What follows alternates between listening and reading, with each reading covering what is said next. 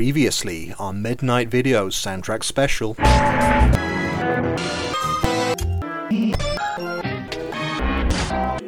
Hello and good evening. And welcome to this. The second part of our hopefully amazing Midnight Video's soundtrack special, which... it could be make or break, I think. It could be make or break, this could be it. I seriously thought this was going to be a 40 minutes worth. I was worried that it wouldn't fill up a whole hour, but as we've been recording this, we've spiraled out of control. We've gone over 3 hours. And we're aware we're going to have to cut in actual music samples and things. So, just out of convenience, because I know it can be tough listening to 3 hours or whatever this is going to be, we're going to split this into two parts. So, welcome back. Thank you, loyal listeners. Here's going to be the second amazing kind of season finale, story arc fulfilling part of Midnight Video soundtrack special. Oh my god, that's special. Game-changing cliffhangers ahoy. You ever listen to K. Billy's Super Sounds of the 70s? I'm going to go with George B. Lewis, or whatever his real name is. It's Aldo Lado. I am going for the humanoid, although obviously it's not so much to do with the director, it's to do with the composer, Ennio Morricone. You know, can't really have a soundtrack show without Ennio. It's almost like he's going to come through the doors now with... I was so tempted to put something down, but yeah, I missed him out. Your pet cat. I missed I'm going to use the humanoid, and not at all ironically. The humanoid we did cover very early on. It's a cheap, whether it's a Star Wars rip-off we cover in the review, but it's no one's idea of genius. However, Ennio Morricone, such a great soundtrack composer, and the humanoid, just to recap the review there, it was a movie I watched with my friends when I was very young, sort of a snotty teenager, and was very mean about. Something we were particularly keen to poke fun at was how naff, I suppose, the soundtrack was. Listening to it again recently when we covered it for the podcast, and I didn't say this on the show at the time, was how good the music was. It sounded naff when I was a kid, but listening to it now I think it's brilliantly done, and it's one of those things, I'm not sure what the musical term is. It's not onomatopoeia, but it almost kind of reflects what's happening in the movie, because it's this very sparse arrangement that builds slowly, has a little electronics, and builds slowly and slowly, and after a few minutes it's got this big orchestral thing, and there's kettle drums in there, and it's almost like Richard Keel's character in this movie. Just in case you've forgotten the plot, Richard Keel gets sort of zapped with a missile, which makes him invulnerable but mindless. But gradually he gets his true, not his mind back, but his true spirit. And it's the music, like I say, onomatopoeic. It sort of reflects him stumbling. It's kind of like watching. Have you ever seen those footage of when a giraffe's just been born and the parents are kind of training it to walk within minutes? Yes, yeah. I've seen that with a calf when stuff. A calf it's was that born, thing of this quite lumbering animal sort of getting on its feet and learning it's majestic. It's real. And I think nature. I think it's fantastic. And while we were searching around, this was after we recorded the review of the humanoid, but there is like a complete Morricone soundtrack, which is very rare. It was reissued recently, but sold out very quickly. I think I told you about that. Yeah, you did.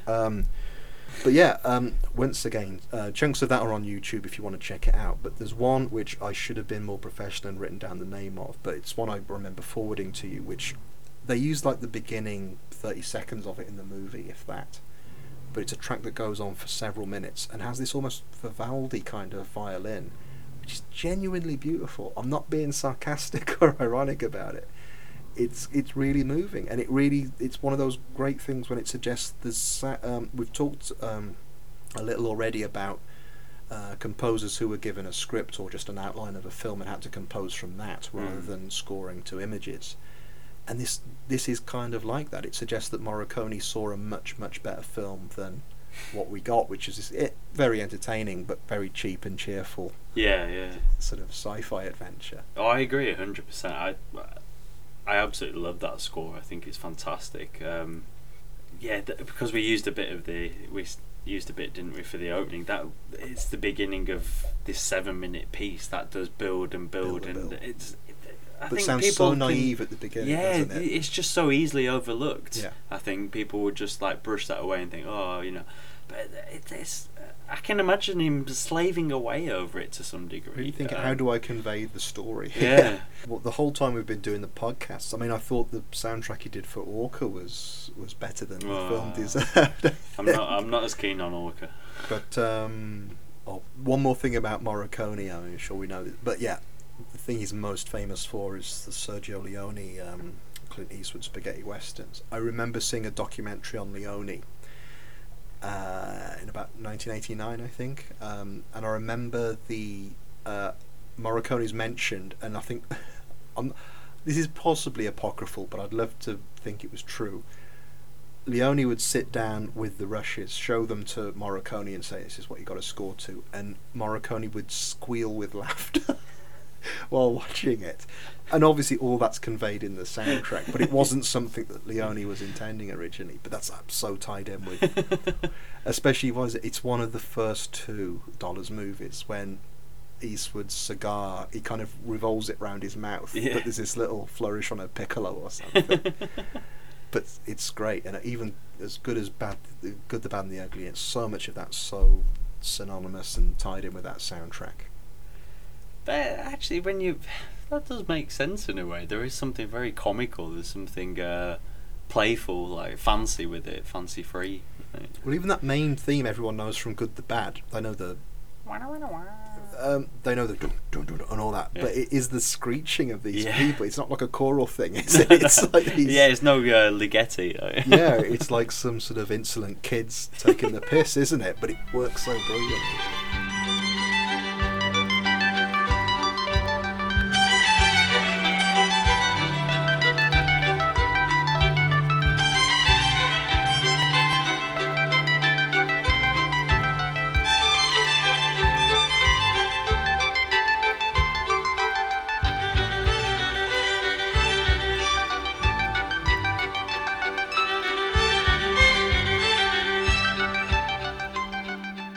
I don't know how to follow up Morricone, but I'll go with a David Lynch film, which is the soundtrack's overseen by Trent Reznor, and it's Lost Highway, which is probably my joint favourite Lynch movie.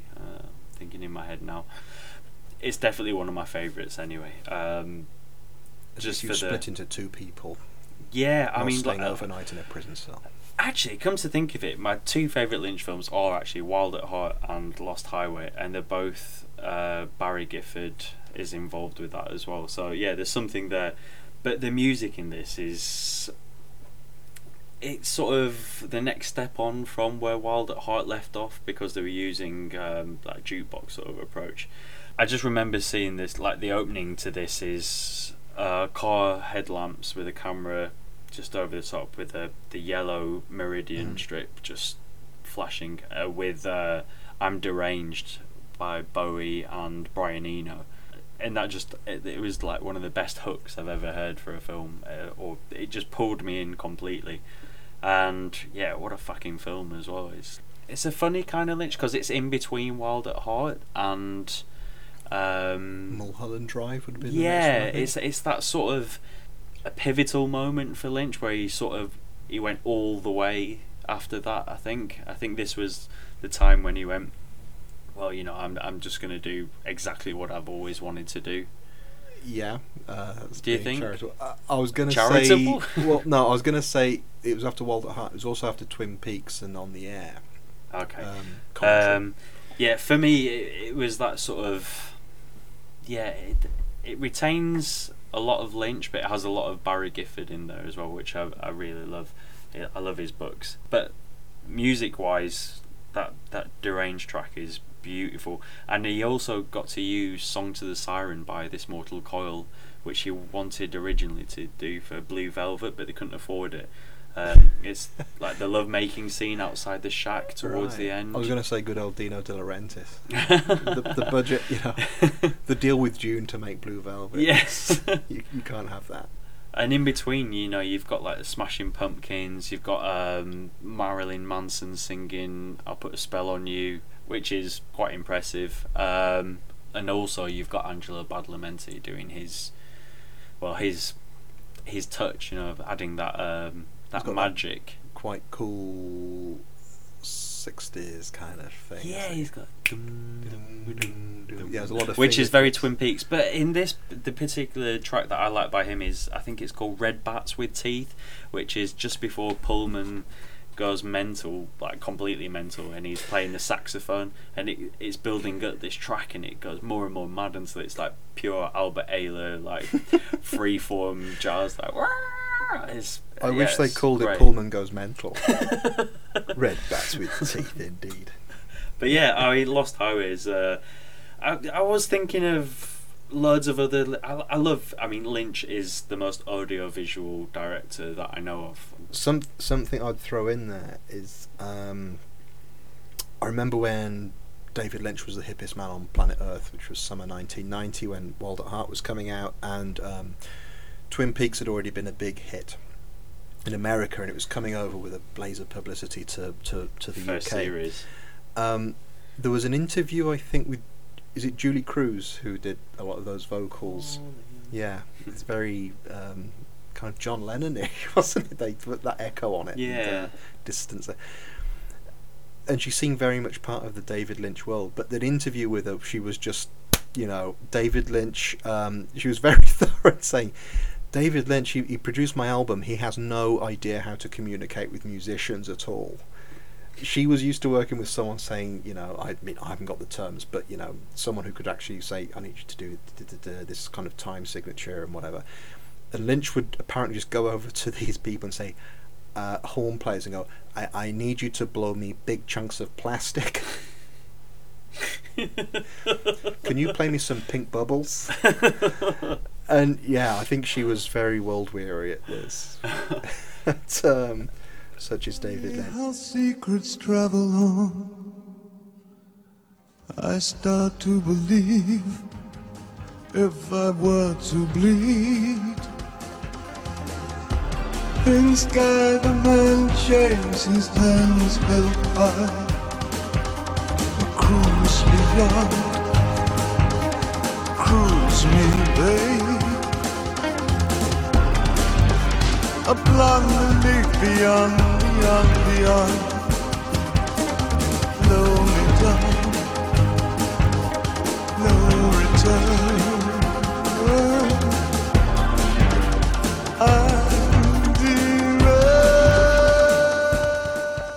Next from me, I'm going to head into the world of David Cronenberg, who is he still synonymous with Howard Shore? I'm not sure if he is, because he is for me, but yeah, that's certainly where I knew not. Howard Shore from. Now everyone knows Howard Shore for Lord of the Rings, which I'm certainly not going to say he did a bad job with Lord of the Rings, but I can't remember a note of that music. No, I'm trying to recall it now. Yeah, I mean, I'm sure he does a really good job of it, but I was gonna have a bit of a pop at Howard Shore by saying that the earlier David Cronenberg movies, all the stuff probably up to just before Videodrome, that's quite a distinct soundtrack, but was kind of, it's what you get from a horror movie. Obviously, you get better, hopefully, as you're going along, as we do show 18 now. Yeah. But the two I really wanted to mention, Dead Ringers, which possibly isn't one of his better known movies now, or maybe it is. Well, I would have thought so. But I always really loved the soundtrack to that. I think it's a great movie, and the soundtrack to that is so warm. It's got a real humanity to it. And you know the movie, don't you? Yeah. It was largely based, Cronenberg's admitted this, as it was partly based on a real incident.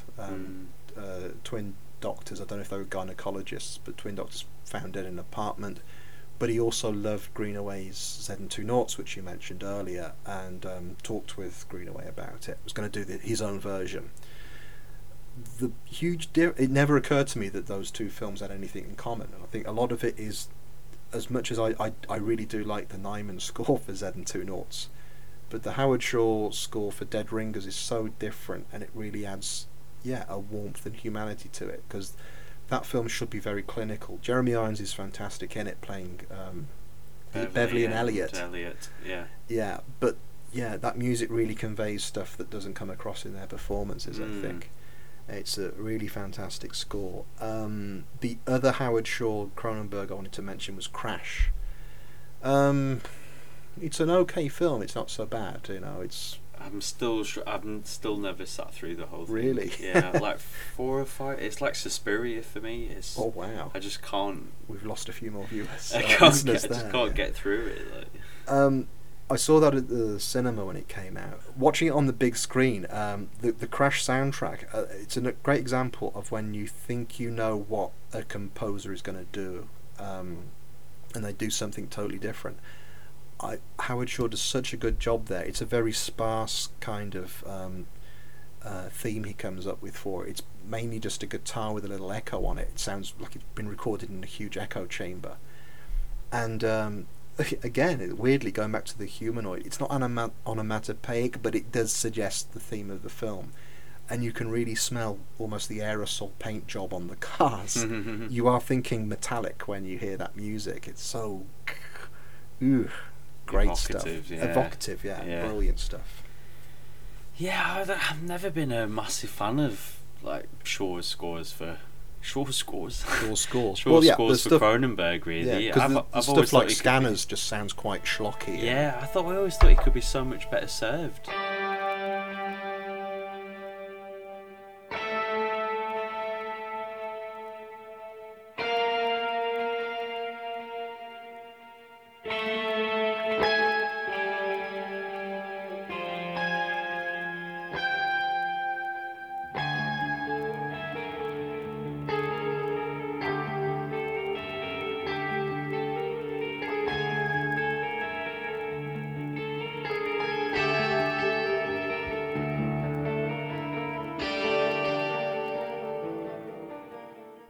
I'll just get this in before we read some more listener contributions.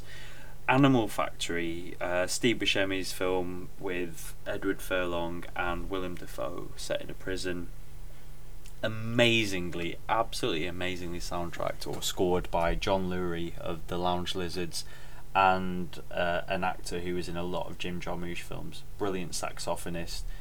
Basically, this is just like a lot of hip hop beats, slow, sludgy, to use Jim's word, onomatopoeic.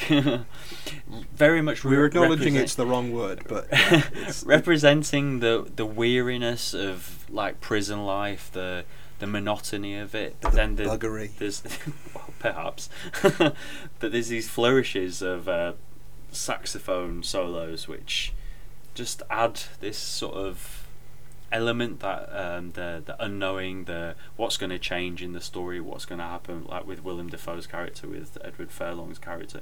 It's just brilliant. It's never been released. I don't think it ever will do, but yeah, just one of those that you'd love to have, but you never will. And talking of Edward Furlong, I mean, he's famous for Terminator 2, and what did they do to indicate he was a bit of a badass? He had a Public Enemy t-shirt on. Absolutely.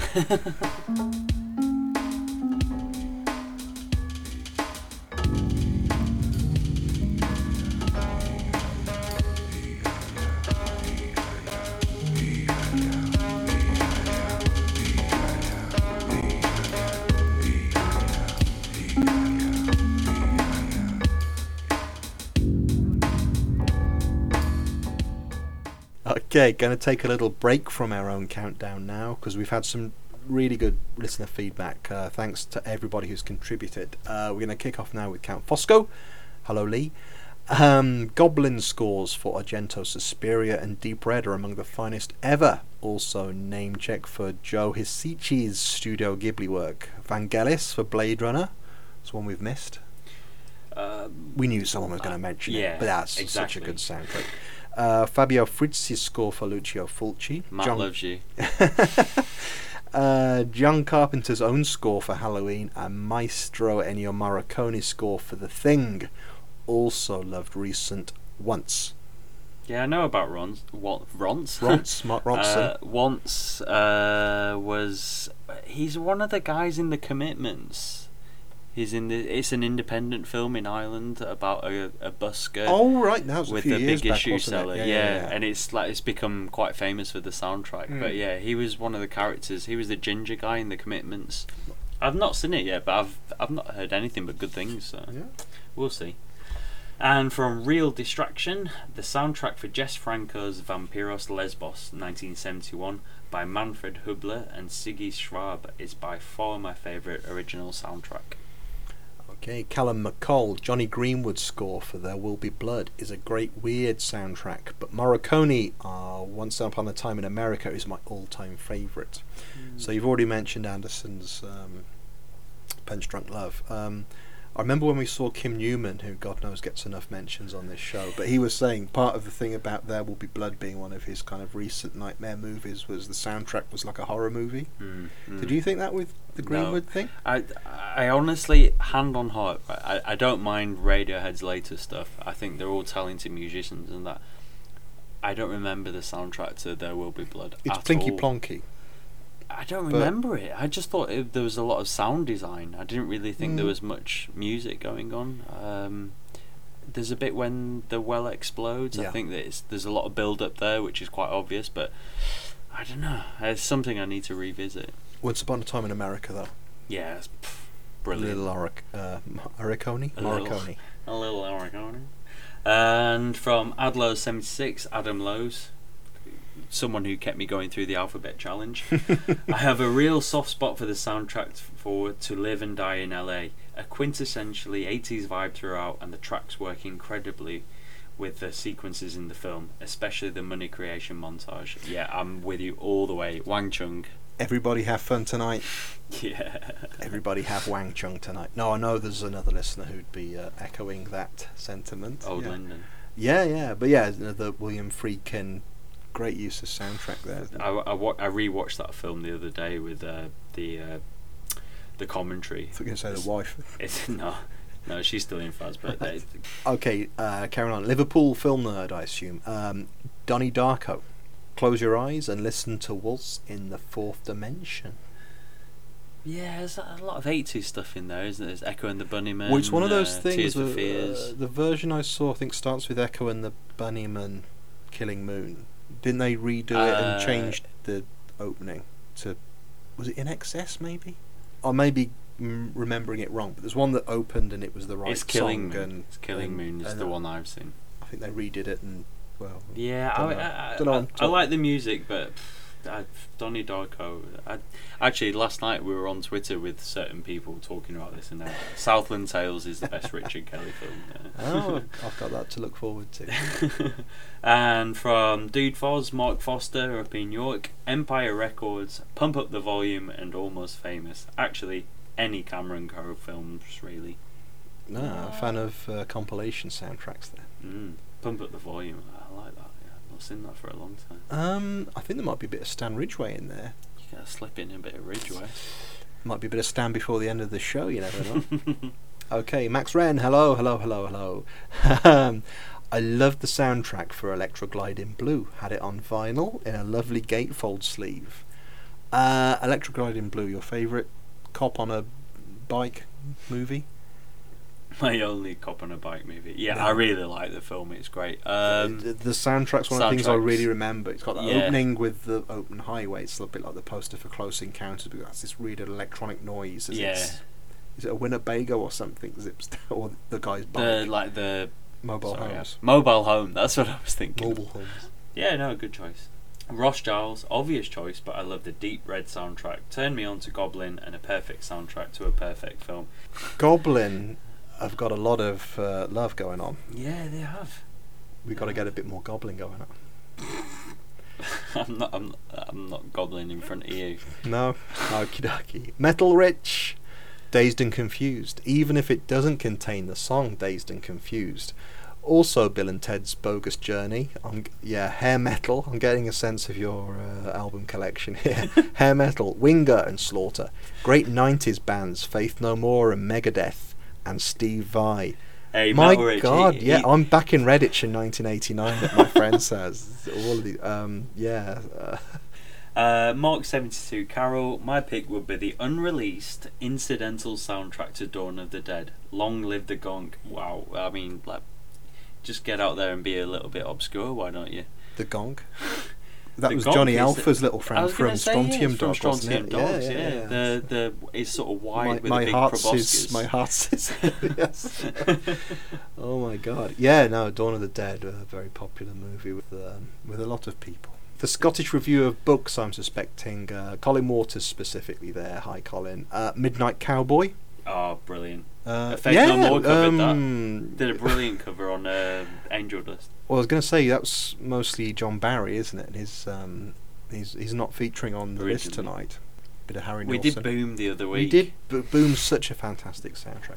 Beyond the Valley of the Dolls. I know that was the Carrie Nations, wasn't it? They were an invented band for this. Oh, yes. For the film, but And then it's very well regarded. It's a bit Yeah. like the Monkees, yeah. They just sort of became an actual. Actually, that's quite, yeah.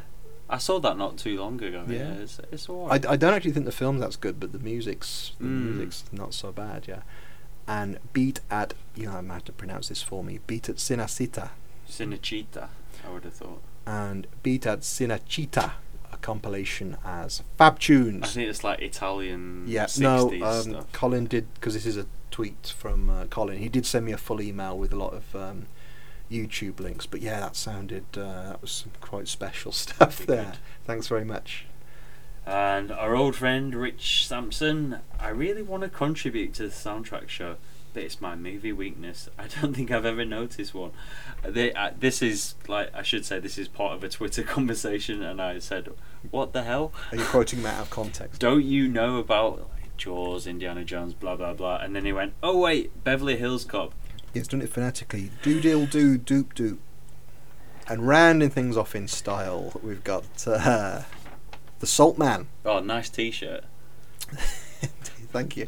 The Fantastic Planet original soundtrack should be on any self-respecting original soundtracks midnight video list. Big in hip-hop circles. I didn't even know that.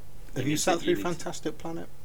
Yeah. Yeah, Yeah, a few it's, times. it's quite a creepy kind of animation. It's one of these things Roger Corman got hold of and chopped about. But I've got to say, I don't remember a great deal about the soundtrack. Okay, thanks very much to everybody who's contributed there. So yeah, time for us to carry on with our own Sterling work list. Sterling. Yes. Not hip hop. It's electro trick. Okay, my next soundtrack is Birdie by Peter Gabriel. It is a soundtrack I really love. A particular reason I've chosen this is it's an example of a soundtrack where I knew the soundtrack itself quite a long time before I ever got round to seeing the film. And when I did see the film, I suppose it ties into something we've covered a few times. It's have you seen Birdie? No, Yeah, it's no. a sort of Vietnam vet. Yeah. In a I know of it. yeah, having trouble readjusting, which is a kind of Combat films Shock. with combat shock ninth configuration. Nowhere near as good as those films though. It's directed by Alan Parker. Yeah, it's an okay movie. It's just not that great, but it's for me it's a really good example of listening to that soundtrack and in your mind having an image of what the film was going to be like just based on the music and the cover of the album, which I think was the same as the poster for the film, which is Matthew Modine's character kind of perched on at the end of an iron bedstead in this cell where he's being kept Like a bird. and he's naked. It features, of all people, Nicolas Cage. Woo! No, my legs. Bring on the cage. But no, I really love the soundtrack. I mean, certainly when I first bought it when I was about 15, I was a big fan of Peter Gabriel. It was Gabriel's first soundtrack, and it was done immediately before he did So with Sledgehammer and all these big hit singles. In fact, interviews have suggested that So, which was a much more commercial album than he'd done previously, was a direct response to doing this, which was quite a claustrophobic and mysterious kind of thing. He wanted to do something that was Because totally I love opposite. 3, so would that be With just a melting before? face. Yeah. Yeah. Little early, that was 1980. That was the one with Okay. Games Without Frontiers on it. Yes, that's Although, and Beaker. this soundtrack, again from interviews, I think Gabriel was keen to do a completely original score because it was the first time he'd ever done soundtracks, and Alan Parker was saying, no, I've heard your albums, love your music. I want you to take this piece and this piece and this piece and rework them. And so a lot of the stuff from his third and fourth albums get reused here, but you can tell where they're from, but he has reworked them and done something very different with them. The third album, the one you like, I don't know if you know the track on it, Not One of Us, really chaotic, you know. That's reworked, but with a Japanese drum troupe, so it's really like Kodos. Yeah, absolutely. So it's really sort of taking it to it's a very cliche thing, taking it to another level. It's something that gets used a lot in a different, in different documentaries. Yeah. One more thing I wanted to say about this soundtrack. Gabriel's done a few soundtracks since, and this, I mean, he's kind of known and possibly mocked somewhat for being a bit of a pioneer of world music. I really like this soundtrack. It really stands up on its own as something you just listen to in isolation. It doesn't sound like it's from anywhere geographically specific. It does sound like it's from all over the place. Whereas his later ones, Last Temptation of Christ for Scorsese, which was released as Passion as a soundtrack, and Rabbit Proof Fence for the Long Walk Australian Home. film, yeah. They're not bad, but they do sound like this kind of mishmash of world music. It's almost slightly patronising, whereas this sounds like something that he's really worked out as sort of taking elements of world music and doing something else entirely with it. A really fantastic soundtrack. Loved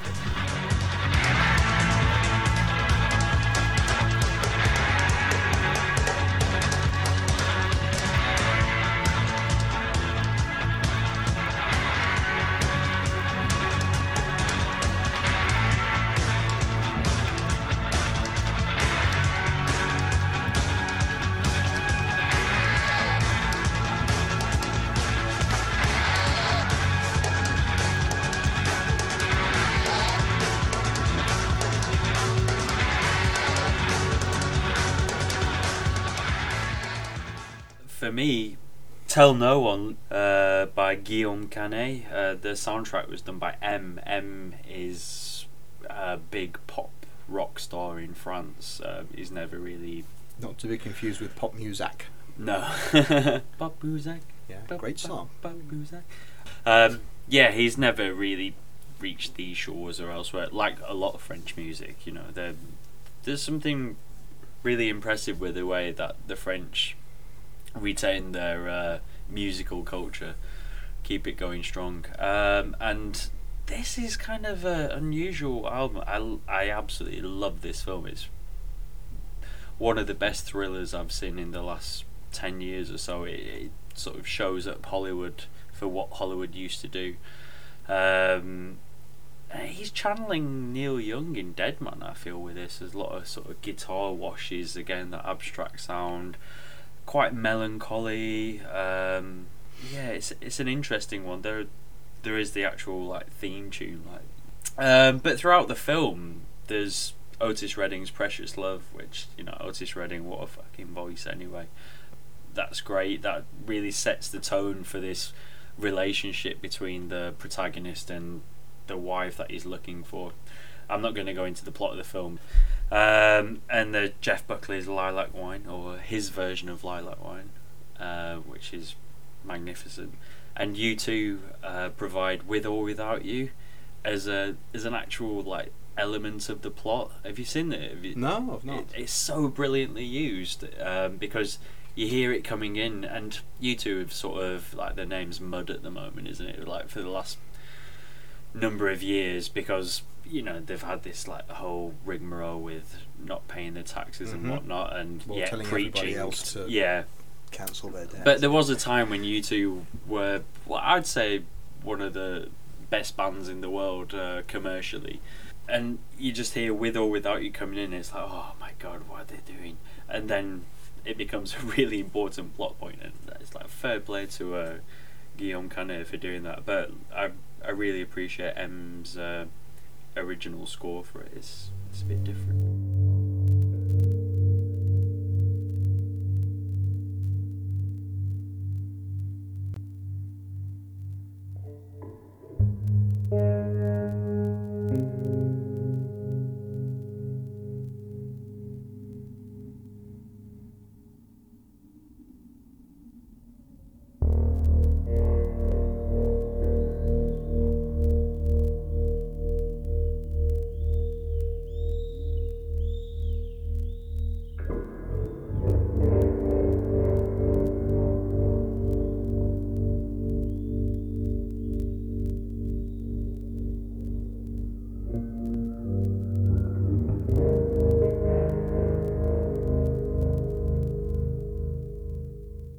Next, diminutive Paul Williams, tiny Paul Williams.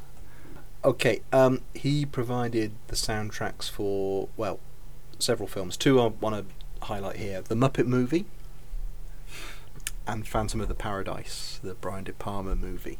Not seen.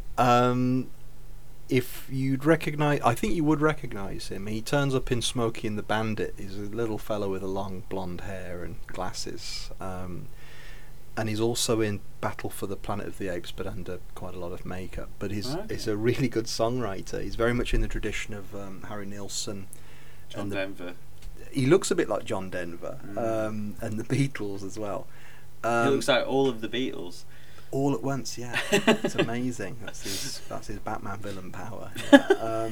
Have you seen the Muppet Movie? Probably. I'd be amazed if I haven't, but it's not something I thought it might be bringing back some memories for you. No. I mean, the I song... mean, I watch the Muppets a lot. Yeah. But... The song I really wanted to talk about here is at the very beginning of the Muppet Movie. There's kind of a weird opening with the Muppets in a cinema auditorium waiting for the film to start, but then when the film starts, it's this rainbow and it goes down into a swamp. And there's Kermit sitting on a log with a banjo, just picking out this little melody. He does this beautiful song called The Rainbow Connection, which has been covered quite a few times by people like the Carpenters and Paul Williams himself, and it's quite mawkish when they do it. Somehow when Kermit does it, although this might be sort of inextricably bound up with my childhood, but it's a real tear-jerker. All right. Because he's got that voice, and he's singing these wonderful lyrics about reaching for some impossible happiness. And it's a beautiful song. I really love that. Wow, man.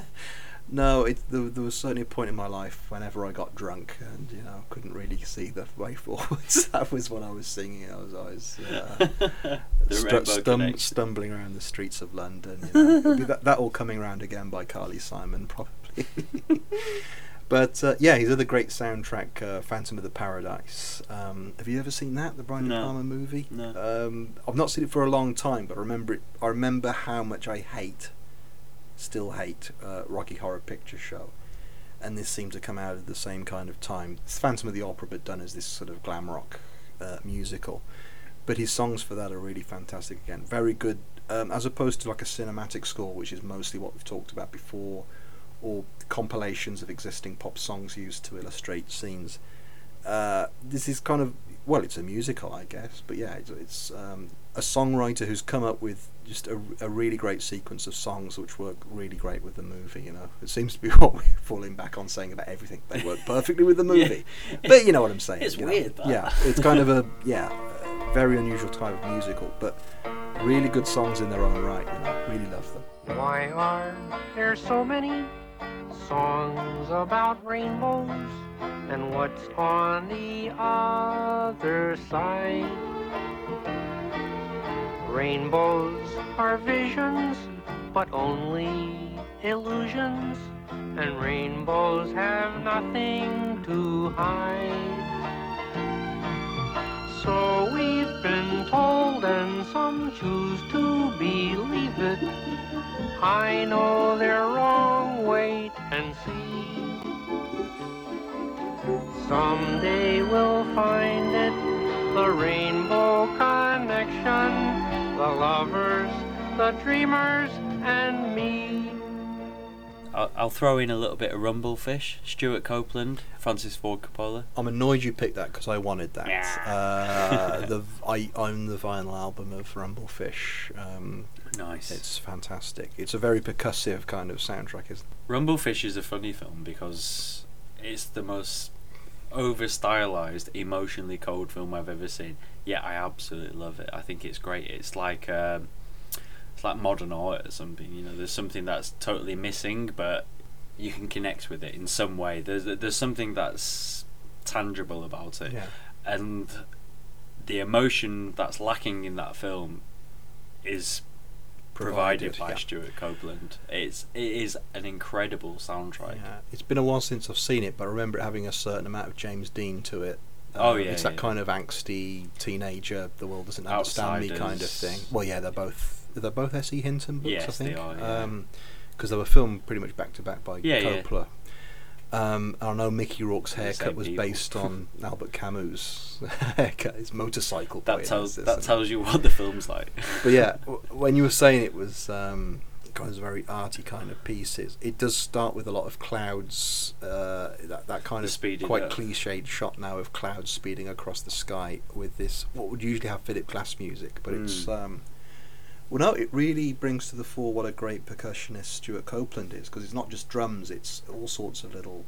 But there's a whole range of like musical styles coming in. There's sort of like reggae and dub and like the Police sort of influence, Yeah. the new wave, but also this like old fashioned ragtime sort of sounding stuff. And then he went out as well and he was collecting samples from, is it Tucson? That All was over the filmed? bloody show. Yeah, it's a down south kind of place. Yeah. But I know he did an album around the time called The Rhythmatist, where he went Mm. around Africa and South America and places. But that movie for me is filled with music.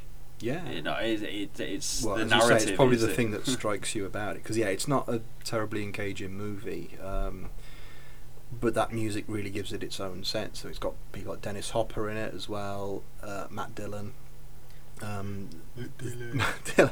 Because like Matt Damon gets all the shit, but I think Matt Dillon's way worse. Mumbling Matt Dillon, yeah. Nicolas Cage. Oh God, yes! I think Okay. that might have been one of his first. He's It all over the was. bloody It shop, was. isn't he? Cage, isn't he? It's like a Don't story mess with arc. the Cage. It's a story arc going through. If we're gonna ever gonna have a special on this show about Yeah. a film or an actor, it's got to be Cage now. Who knows? Who knows what could be in the offing? Just on the subject of that soundtrack, do you know the song "Don't Fence"? Is it "Don't Fence Box Me In"? Me In. "Don't Box Me In," which is Stan Ridgway on vocals, isn't it? Yeah. I love that. It's brilliant. It's a really wonky because he does the harmonica on it, which is all over the shop. It's Yeah, but It's one of sounds those things that sound- modulated or something. I don't know about that, but it's one of those things when it's like Bjork's vocals or something. It Yeah. shouldn't work, but somehow it sounds like it's all over the place, but it hits exactly the right wrong note to make it all work. No, fantastic.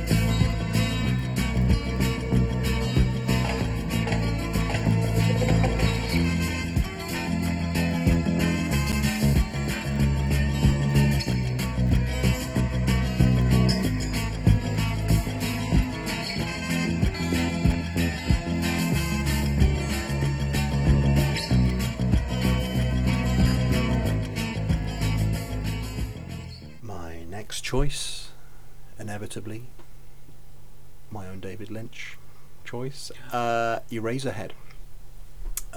Which, yeah, it would be Eraserhead. Yeah. I mean, you said earlier your two favourite Lynches were, what was it? Wild at Heart and Lost Highway. Yeah, this The Cusp. this and Blue Velvet for me. Eraserhead. Actually, no. Dune was the first Lynch I ever saw, but this Eraserhead I had a real obsession with when I first saw it. I was about 18, and I remember videotaping it off TV and watching it over and over. And it's another example of a film where you weren't that caught up in the plot, but it kind of worked like a pop video or a collection of pop video promos, because you could just go along with it and the atmosphere was there. It wasn't like you had to follow the character's progression or anything. Such a great soundtrack. Again, working with the film because everything in it sounds very distant. It's got this kind of Fats Waller organ music which is going on in the background. Yeah. A few songs which Lynch was involved with which have become better known since. I know the Pixies covered In Heaven, yeah, which is the Lady Behind the Radiators song. But yeah, it is how crackly and distant it sounds, and it kind of sounds like it's a kind of a pretentious thing to say. They're kind of like sonic ghosts that are always going on, and they really add to the atmosphere, to the point that I know Razorhead celebrated for Alan Splett's sound design, but they merge the soundtrack, the music from it, and the sound design merge really perfectly. They're symbiotic, aren't Yeah. they? Really, Yeah. the one has to work with the other. Yeah, They just. merge. and I mean, something I wrote down here, which I was quite surprised about. I just put, this is what the Shining soundtrack should have been like, having that sound like ghosts in the background from the music. And then when I was looking it up, it turns out that Kubrick actually was a big fan of Eraserhead and showed it to the cast of The Shining before they started shooting in order to convey the kind of desired atmosphere that he wanted for it. So that's interesting. yeah, kind of odd, but well, we've had enough Kubrick. So yes, well done, Eraserhead.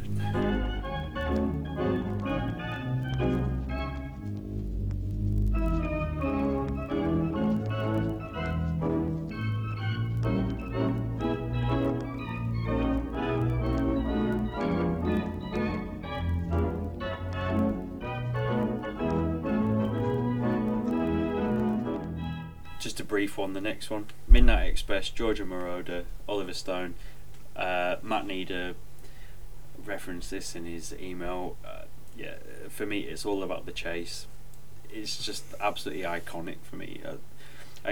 When I used to DJ out a lot, I'd play that all the time. It's something, just the way that when it emerges. Yeah, that's the kind of thing that I suppose. That's when you went round and started beating the soles of the feet. That's when I ripped the guy's tongue out and spat it into the air.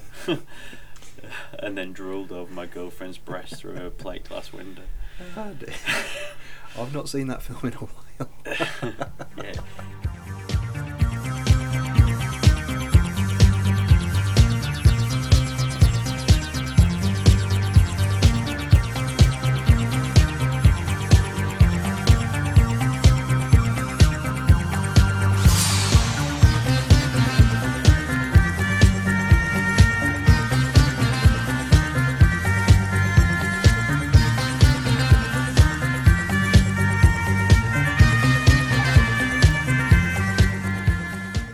Next, I'm going with Flash Gordon.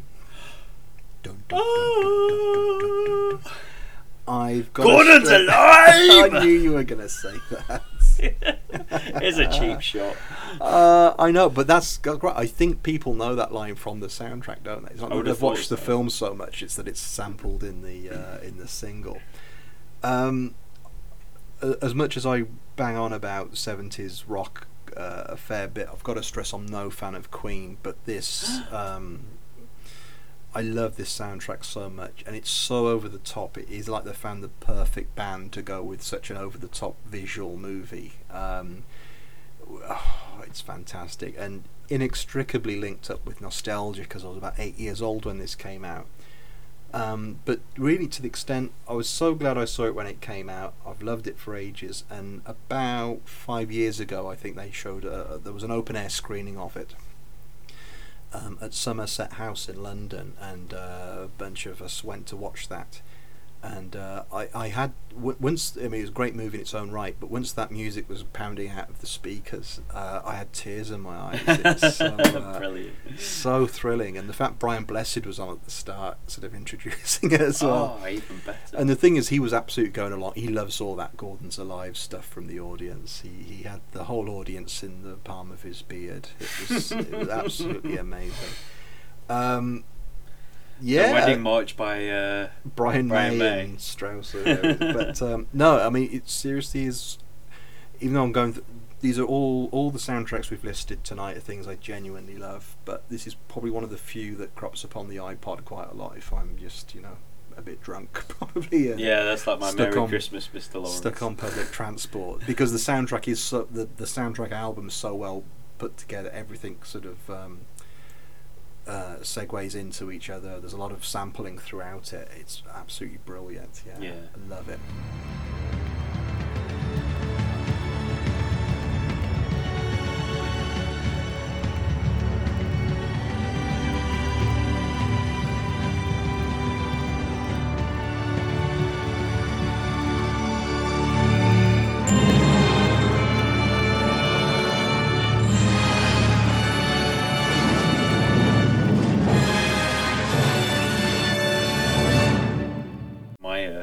Childhood favourite, The Running Man by Harold Faltermeyer, directed by Paul Michael Glaser, but everyone knows it as Arnie's film, really, with Yaphet Kotto and futuristic prison. Everyone's hemmed in. Who you gonna call for a soundtrack? Harold Faltermeyer. Richard Sampson's on that. I've written down that the theme tune is pure 80s synth loveliness on a par with Jan Hammer's Crockett's theme, which I would have included, but it's a TV show. Yeah, soundtrack. We can get it in there. Well. I think there was the period about 3 or 4 years ago where my mates were running a night out of the warehouse they lived at, and just before they played, they were a band. I'd be DJing before them, and like my mate Alex, the drummer, one night he was like, "Oh yeah, play it," to introduce them, and just like play the theme from Ringing Man, and yeah, it was really good. Well, between me and Alex, it was really good. In fact, I may be misremembering, but in the very early days when we were talking about doing a podcast, and briefly we were talking about whether to have a theme music or just use different music from whatever films we were covering. I think you may have suggested Running Man as one of the... I almost certainly would have done, I would imagine. It's perfect introduction music.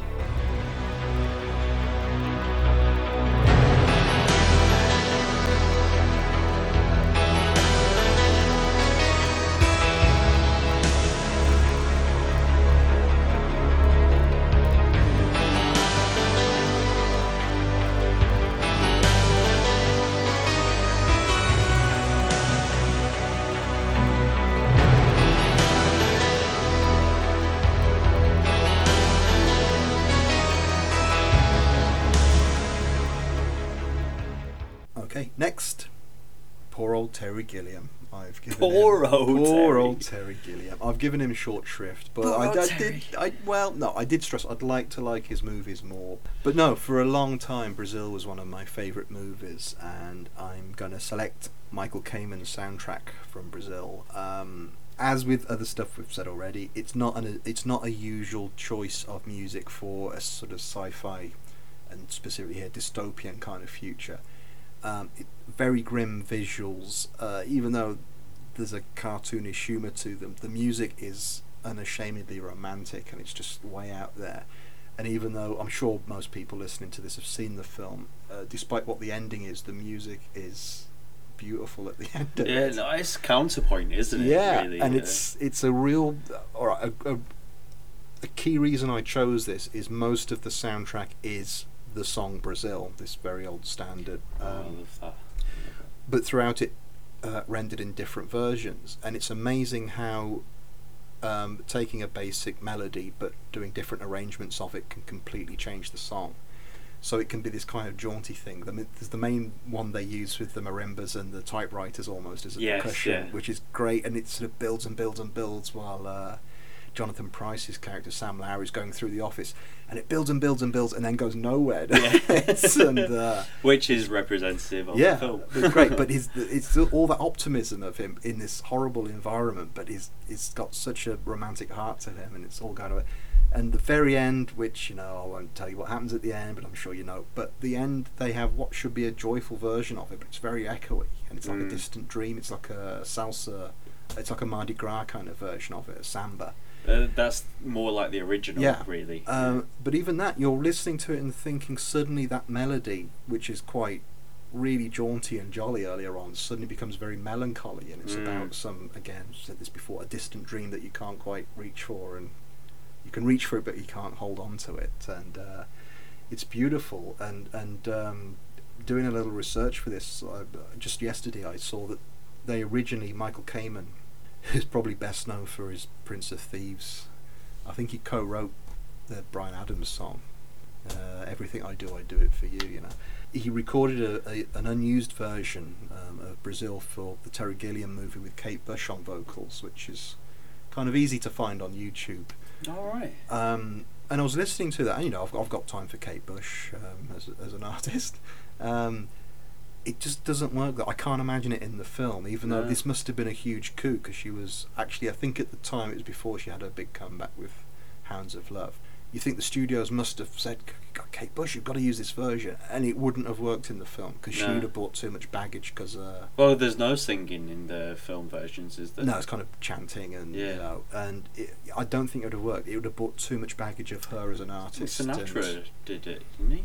Almost certainly. I mean, it was kind of a standard tune to reel out. I mean, you're too young to remember, but in the 70s the BBC used to have the black and white minstrel show on a Saturday night. Sometimes it's good to be too young.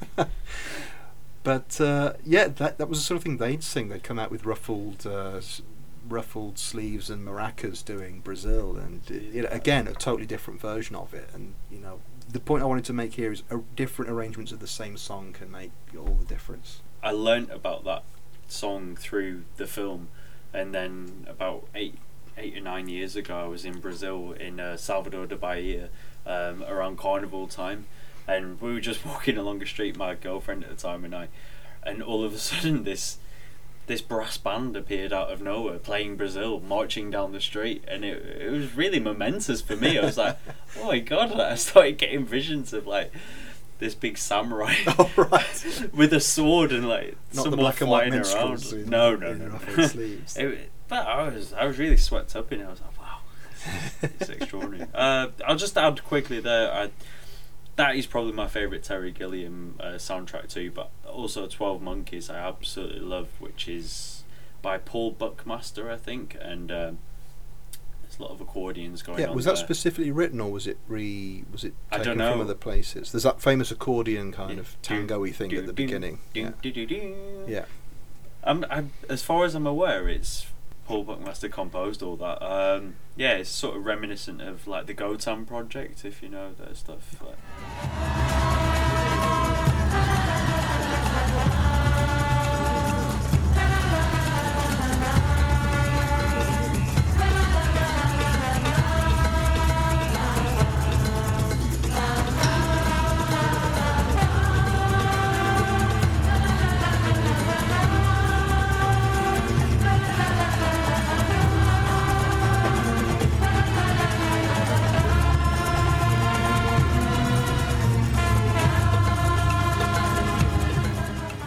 I'm such a big fan of electronic music, especially anything post Now you tell me. 1990, which is, this whole swathe of genre of music, electronic music, techno, house, whatever you want to break it down into, and so little gets used by these extraordinary talented performers, but luckily someone, Darren Aronofsky, and his debut Pi, about a cooped up, maths genius, slightly insular maths genius. He's clearly an antisocial character.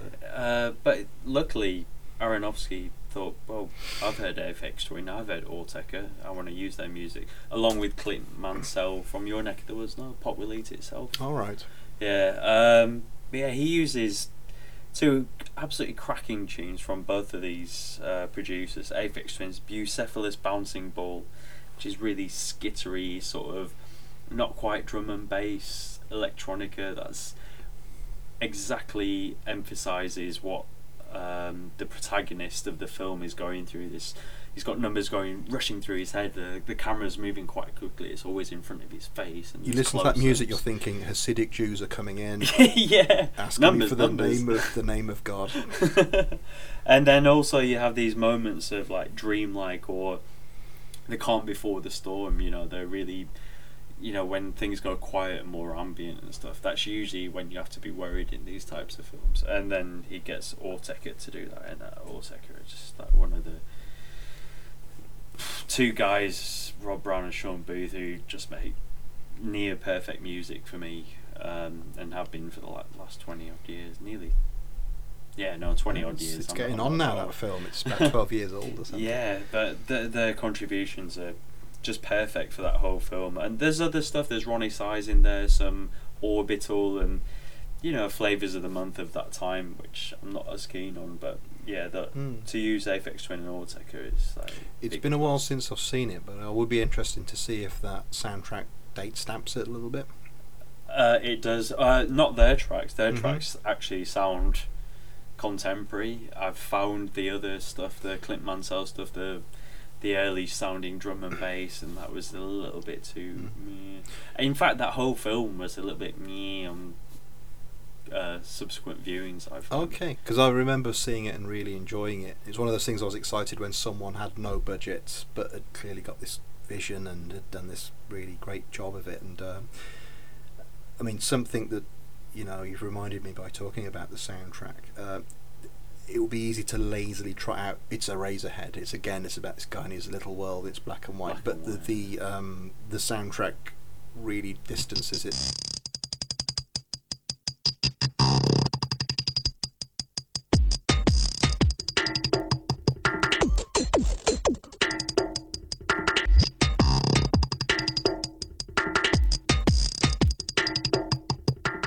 So next, probably the closest thing, although we've done so many films now, I'm losing track of it now.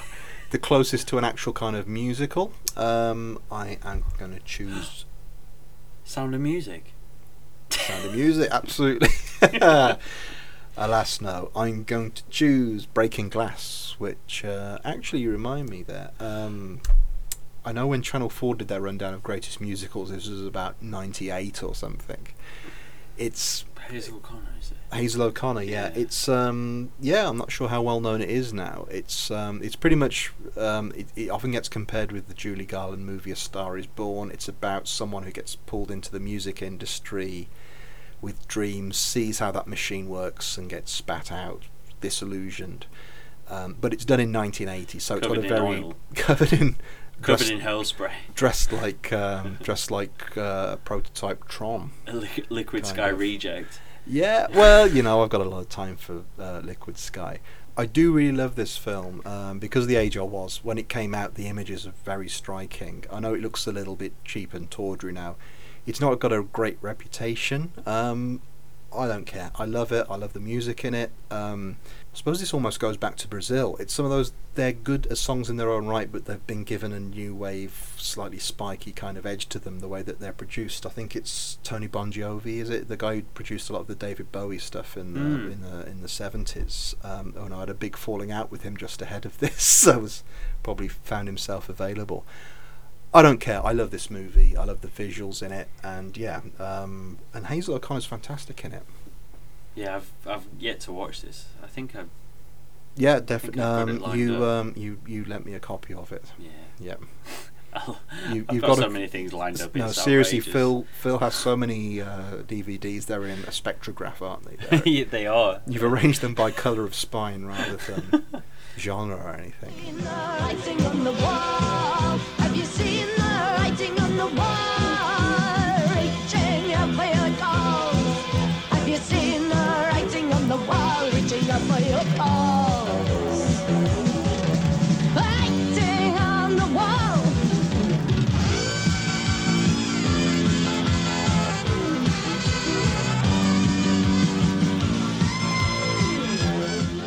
Well, from something that you really, really love to something that I absolutely love as well. Film-wise, director-wise, music-wise, Delicatessen, Jeunet Encaro's absolutely amazing debut. And the music's by Carlos de Lacio. I'm not familiar with him, but again, it's like so many things we've talked about. It's that unison of how what you're seeing on screen relates to what you're hearing, and this works perfectly. It's got that naive sort of approach to the sounds.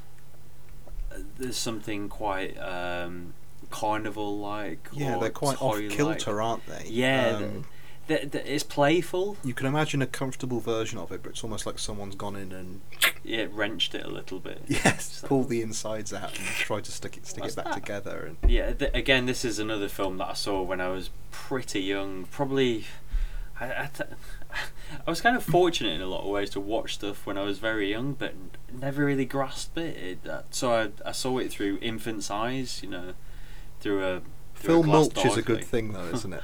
Film mulch. Yeah, just having a little compost for you to. No, definitely, yeah, because you grow into these kind of films. I mean, I know Amélie really shot Jeunet into the Alien Resurrection, kind of. Or was it after? It was before, no? I don't know. No, Resurrection was just before Amélie, I think. He did Delicatessen, City of Lost Children, yeah. And then they were like, yeah, we need this guy. He's got a vision, man. He's got a vision that's not really fitting in with the Hollywood archetype. But this film also with Mark Caro, who is often he's overlooked. I think he's done a film himself, Dante 01, which is not that great. But is it like a Y50? No, it's a sci-fi thing with the bad guy from Belly of an Architect. Not the bad guy, but Kaspasian. Kaspasian. Not Kasabian, the... But yeah, so this wonderful film, which is full of playfulness, almost so many silent film-like attributes, and it's sepia infused like most of Genet's films. But you've got the soundtrack, which is playful, intricate, tender, melancholic. Lots of accordions. It's got that Gallic feel, which I absolutely love. Anyway, not just because my wife's French, but it's okay. She's not listening. I'm a kind of a Francophile in a way. I think they do something that is utterly right over there in the creative stakes. So, but yeah, there's like the scene where a girl's playing the cello and Dominique Pignon from Diva is playing the saw. He's a bit of a regular. He looks kind of like David McCallum if his face went out of control. If he was rubberized. Yeah. Yeah, and they're playing the saw, like a la sort of Laurel and Hardy, and it's just so beautiful, and I love it. We've never recorded for this long before with this many beers. We've gone into it. It's like we've gone. Wow, beyond Jupiter. Yeah. Right.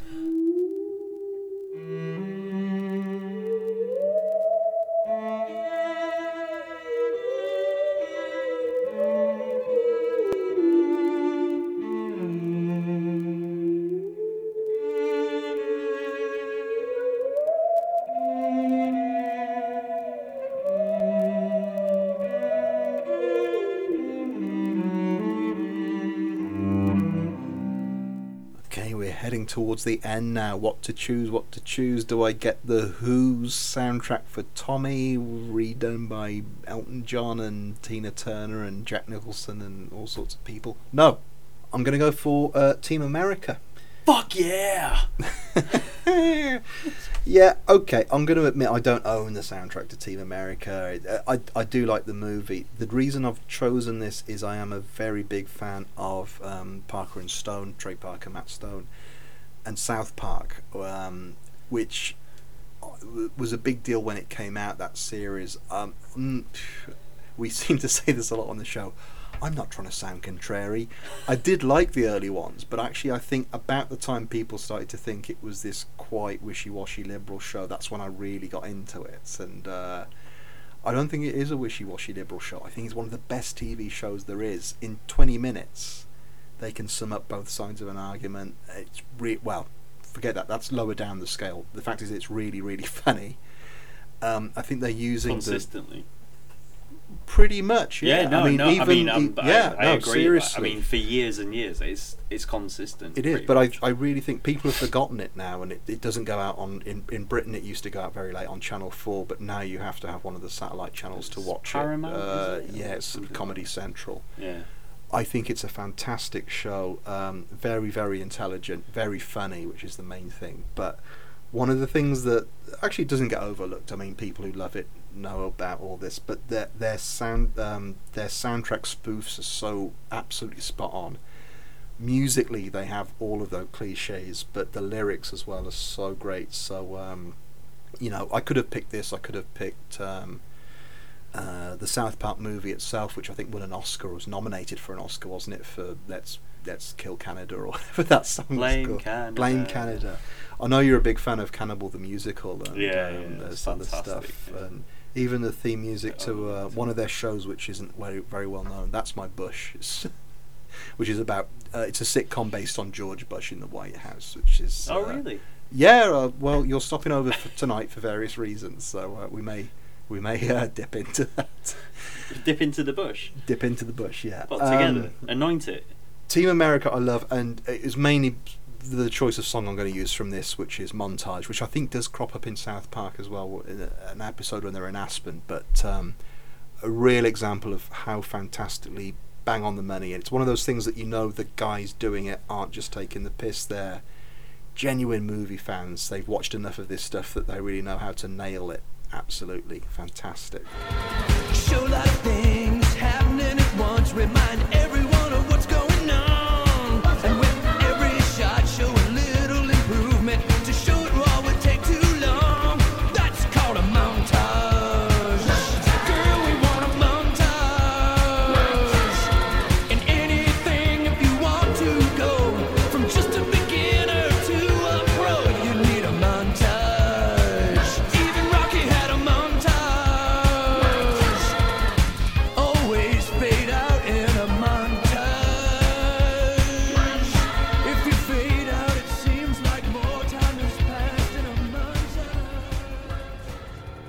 my last entry, which I nearly forgot, and then I woke up this morning and went, fuck, what's wrong? During your last entry.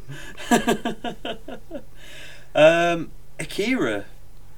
Geno Yamashiragumi is the musical collective who provided the music for Katsuhiro Otomo's Akira.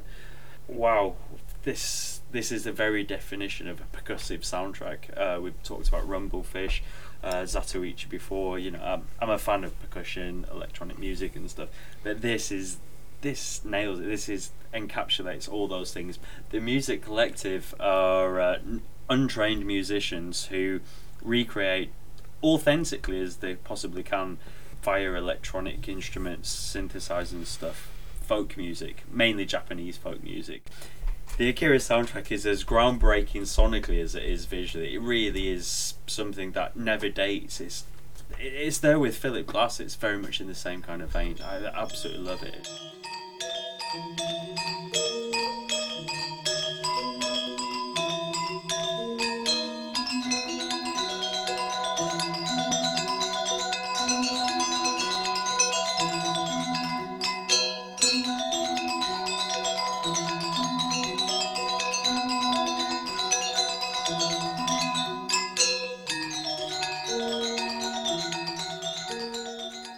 Listeners, did you think we'd get this far into the podcast on soundtracks before? Did we think we were going to get this far without mentioning John Carpenter? Well, we kind of aren't, because I'm now going to cover The Thing, which is Protruding. The Thing, which is such a fantastic film. Let's talk a little bit about John Carpenter's music. He's seen as this pioneer of electronics. Very minimal, which I'm not sure. You'll know more about this than me. I'm a big fan of people like, obviously, Tangerine Dream, who used one-note rhythms, and really pioneered that. The thing is, listening to John Carpenter, you feel the fact that he used one-note rhythms for his bass lines was more because that was all he could do. Yeah, totally.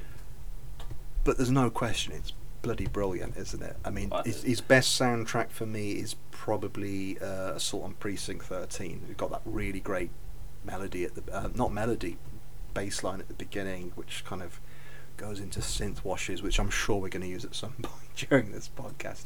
However, ironically, The Thing isn't by John Carpenter soundtrack wise. It's by our old pal Ennio Morricone, and yet it sounds so much like John Carpenter. It's on a par with did Spielberg direct Poltergeist rather than Tobe Hooper? You know, it really feels like someone gave him notes. But you know, we've established big fans of Morricone. I could imagine him watching Halloween, Assault on Precinct 13. Was Escape from New York just before this? I think it was. But that's another kind of That'd be just wasn't it? On the cusp, yeah. Brilliant soundtrack. I love this. Morricone's soundtrack to this is great. Minimal, percussive, absolutely builds that atmosphere. Electronic. And electronic. That's the key. When we reviewed Orca quite a few shows back now, I did kind of like that soundtrack, but I remember saying Morricone's got a style which you really... It's so fixed to those spaghetti westerns you've seen that it's kind of difficult to separate them when you've got it with Richard. that soundtrack's all over Richard Harris, Charlotte Rampling, and a whale. There's no hint that it's the same guy. And like I say, you could believe this is John Carpenter if you really knew what he was doing. Yeah, it's funny because I think Morricone did the soundtrack for Bird with the Crystal Plumage for Argento, and Argento is on record, or I'm saying how he approached him, and he gave him a load of music that he loved and liked, and said, "Oh, this is the kind of thing I want." And Morricone was he poo-pooed him. He was like, No, I do my music like this. But then when what came out was very much what Argento wanted. So I think he probably approached it in the same kind of spirit, you know. Right. I would imagine. So anyway, because you have to be deaf to not realise that there's Carpenter all over that soundtrack, but Yeah. it's all Morricone Yeah. as well. You know, And when I it's said that- if Carpenter knew what he was doing, I don't mean to belittle him, because I think he has done great sound. I still think Halloween sounds too much like he was listening to Tubular Bells from Exorcist and was doing his own riff on it. But no, there's no. We've gone on about Alex Coxon Movie Drum. I remember the second series of that, and I was so happy when it came back on TV. And the trailer for it on BBC Two was just that introduction to Assault on Precinct 13 with loads of clips from the movies. They were kind of. It was like very 1990 or 89, whenever it was. I think it was Quantel was the video system they used on TV then, when they just had squares going across the TV screen. Yes, like you get on the yes. end of top of the pops. So you'd have chunks of these films that they were going to be showing over the next several months, and this repeated shot of Alex Cox going, all this and more on Movie Drone. They just keep going over and over with dun dun dun dun dun. Dun, dun, dun, dun, dun. Fantastic. So Ennio Morricone took us a long time to get round to The Thing and Carpenter.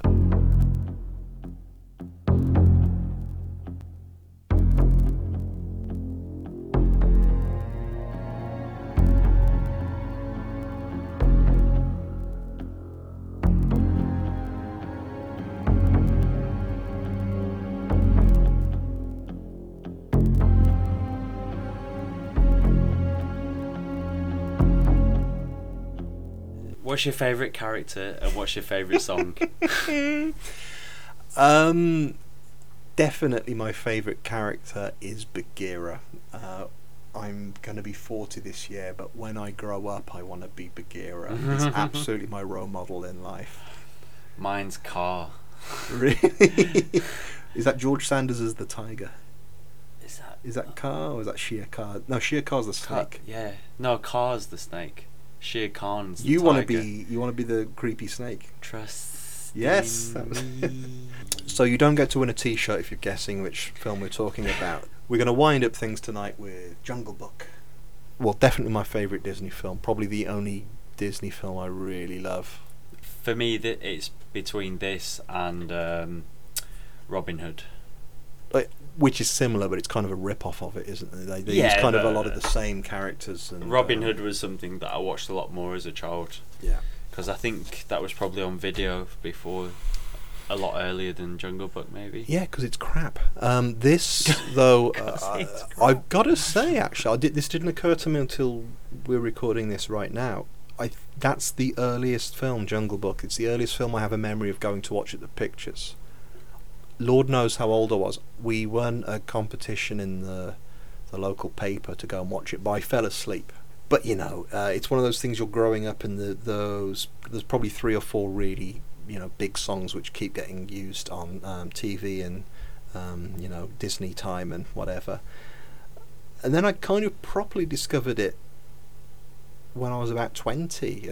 They reissued it, and I remember going to the pictures to see it a few times and thinking, it's kind of like in those Woody Allen films when he's really depressed and ready to kill himself. Not that I was at the time, but just whatever your adult life is, you go and watch a film and get totally lost in it. You're not thinking critically about it. You're just totally caught up in the atmosphere of it. And this was it. It's fantastic. Those songs are so great in it, and the whole atmosphere of it, the characters.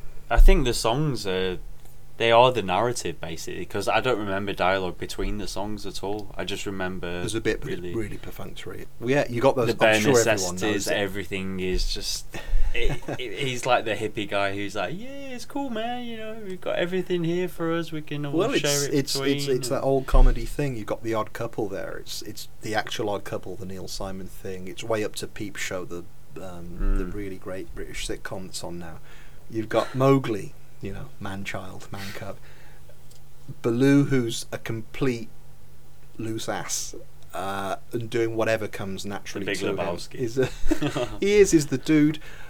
And yet, I so love Bagheera the Panther, who realises, wouldn't it be great if you could do that life, but someone's got to actually make sure that you haven't got stuff falling on you. And that's my favourite bit in the whole film, is... although God knows what song it is. Is it Bare Necessities when Baloo and he's all panicky? Is that? No, it's when Baloo's going around doing whatever he feels. I think it is Bare Necessities when he's going around rubbing his back on trees. And Yeah. is all the stuff that Baloo is doing, he's just, you know, carrying on with his life and isn't this fantastic, but everything he does is about to kill Mowgli. Stones are about to collapse on him and whatever, and it's Bagheera who has to come in and sort of rescue him from it. And I just think that's such a beautiful, it's comedic, but it's so true as well. It's kind of it's how life marvellously works, observed. you know? Yeah. It's So- kind of, it's probably, that's a what? God, what year was that? It's about 68ish, because I mean, one of the specific things is when you've got, it's the scene people don't tend to remember, but when Mowgli's been separated and he hangs out with the vultures, and one of them is specifically John Lennon. He's got his feathers have all come down in a mop top, and he's got this cartoonish Scouse accent. Terrible thing with Disney is it's so preachy, and this seems quite relaxed. It's got a real, it's balanced. It's compared to the genuinely other. good fun rather than feeling like you're getting a lecture. But that's Rudyard Kipling. Yes. We won't give Disney their dues. But, you know, despite what I just said about bare necessities with that, the thing I love about this, and sort of again almost brings tears to my eyes, is the very end of it when Bagheera's been a tight ass throughout the entire movie, but at the end when both he and Baloo are really upset because Mowgli's gone off with he's met The water carrier. the girl, and you know he's going off to live his life. And it's so wonderful that then Bagheera gets on his back legs, puts his paw around Baloo's shoulders, and the two of them sort of rock off into the jungle together, like Morecambe and Wise. It's an absolutely beautiful ending. I love it. Just like this. Hey. Now it's like this, little britches. All you gotta do is look for the bare necessities, the simple bare necessities. Forget about your worries and your strife. I mean the bare necessities are Mother Nature's recipes that bring the bare necessities of life. So Phil, we finished at last after many, many hours. And you know what? After all that music, there's only one way for us to go out. What's that, Jim? Singing! What is it? I think they're wonderful. Telling the truth can be dangerous business. Honest and popular don't go hand in hand. If you admit that you can play the accordion, no one will hire you in a rock and roll band. But we can sing our hearts out all night. And if we're lucky, then no neighbors complain. Nobody knows where the beginning part starts out. But being human, we can live with the pain. My mom's came and banged on the door, boom, boom, boom, boom, boom. If you don't cut that music down, you're gonna have to cut it off.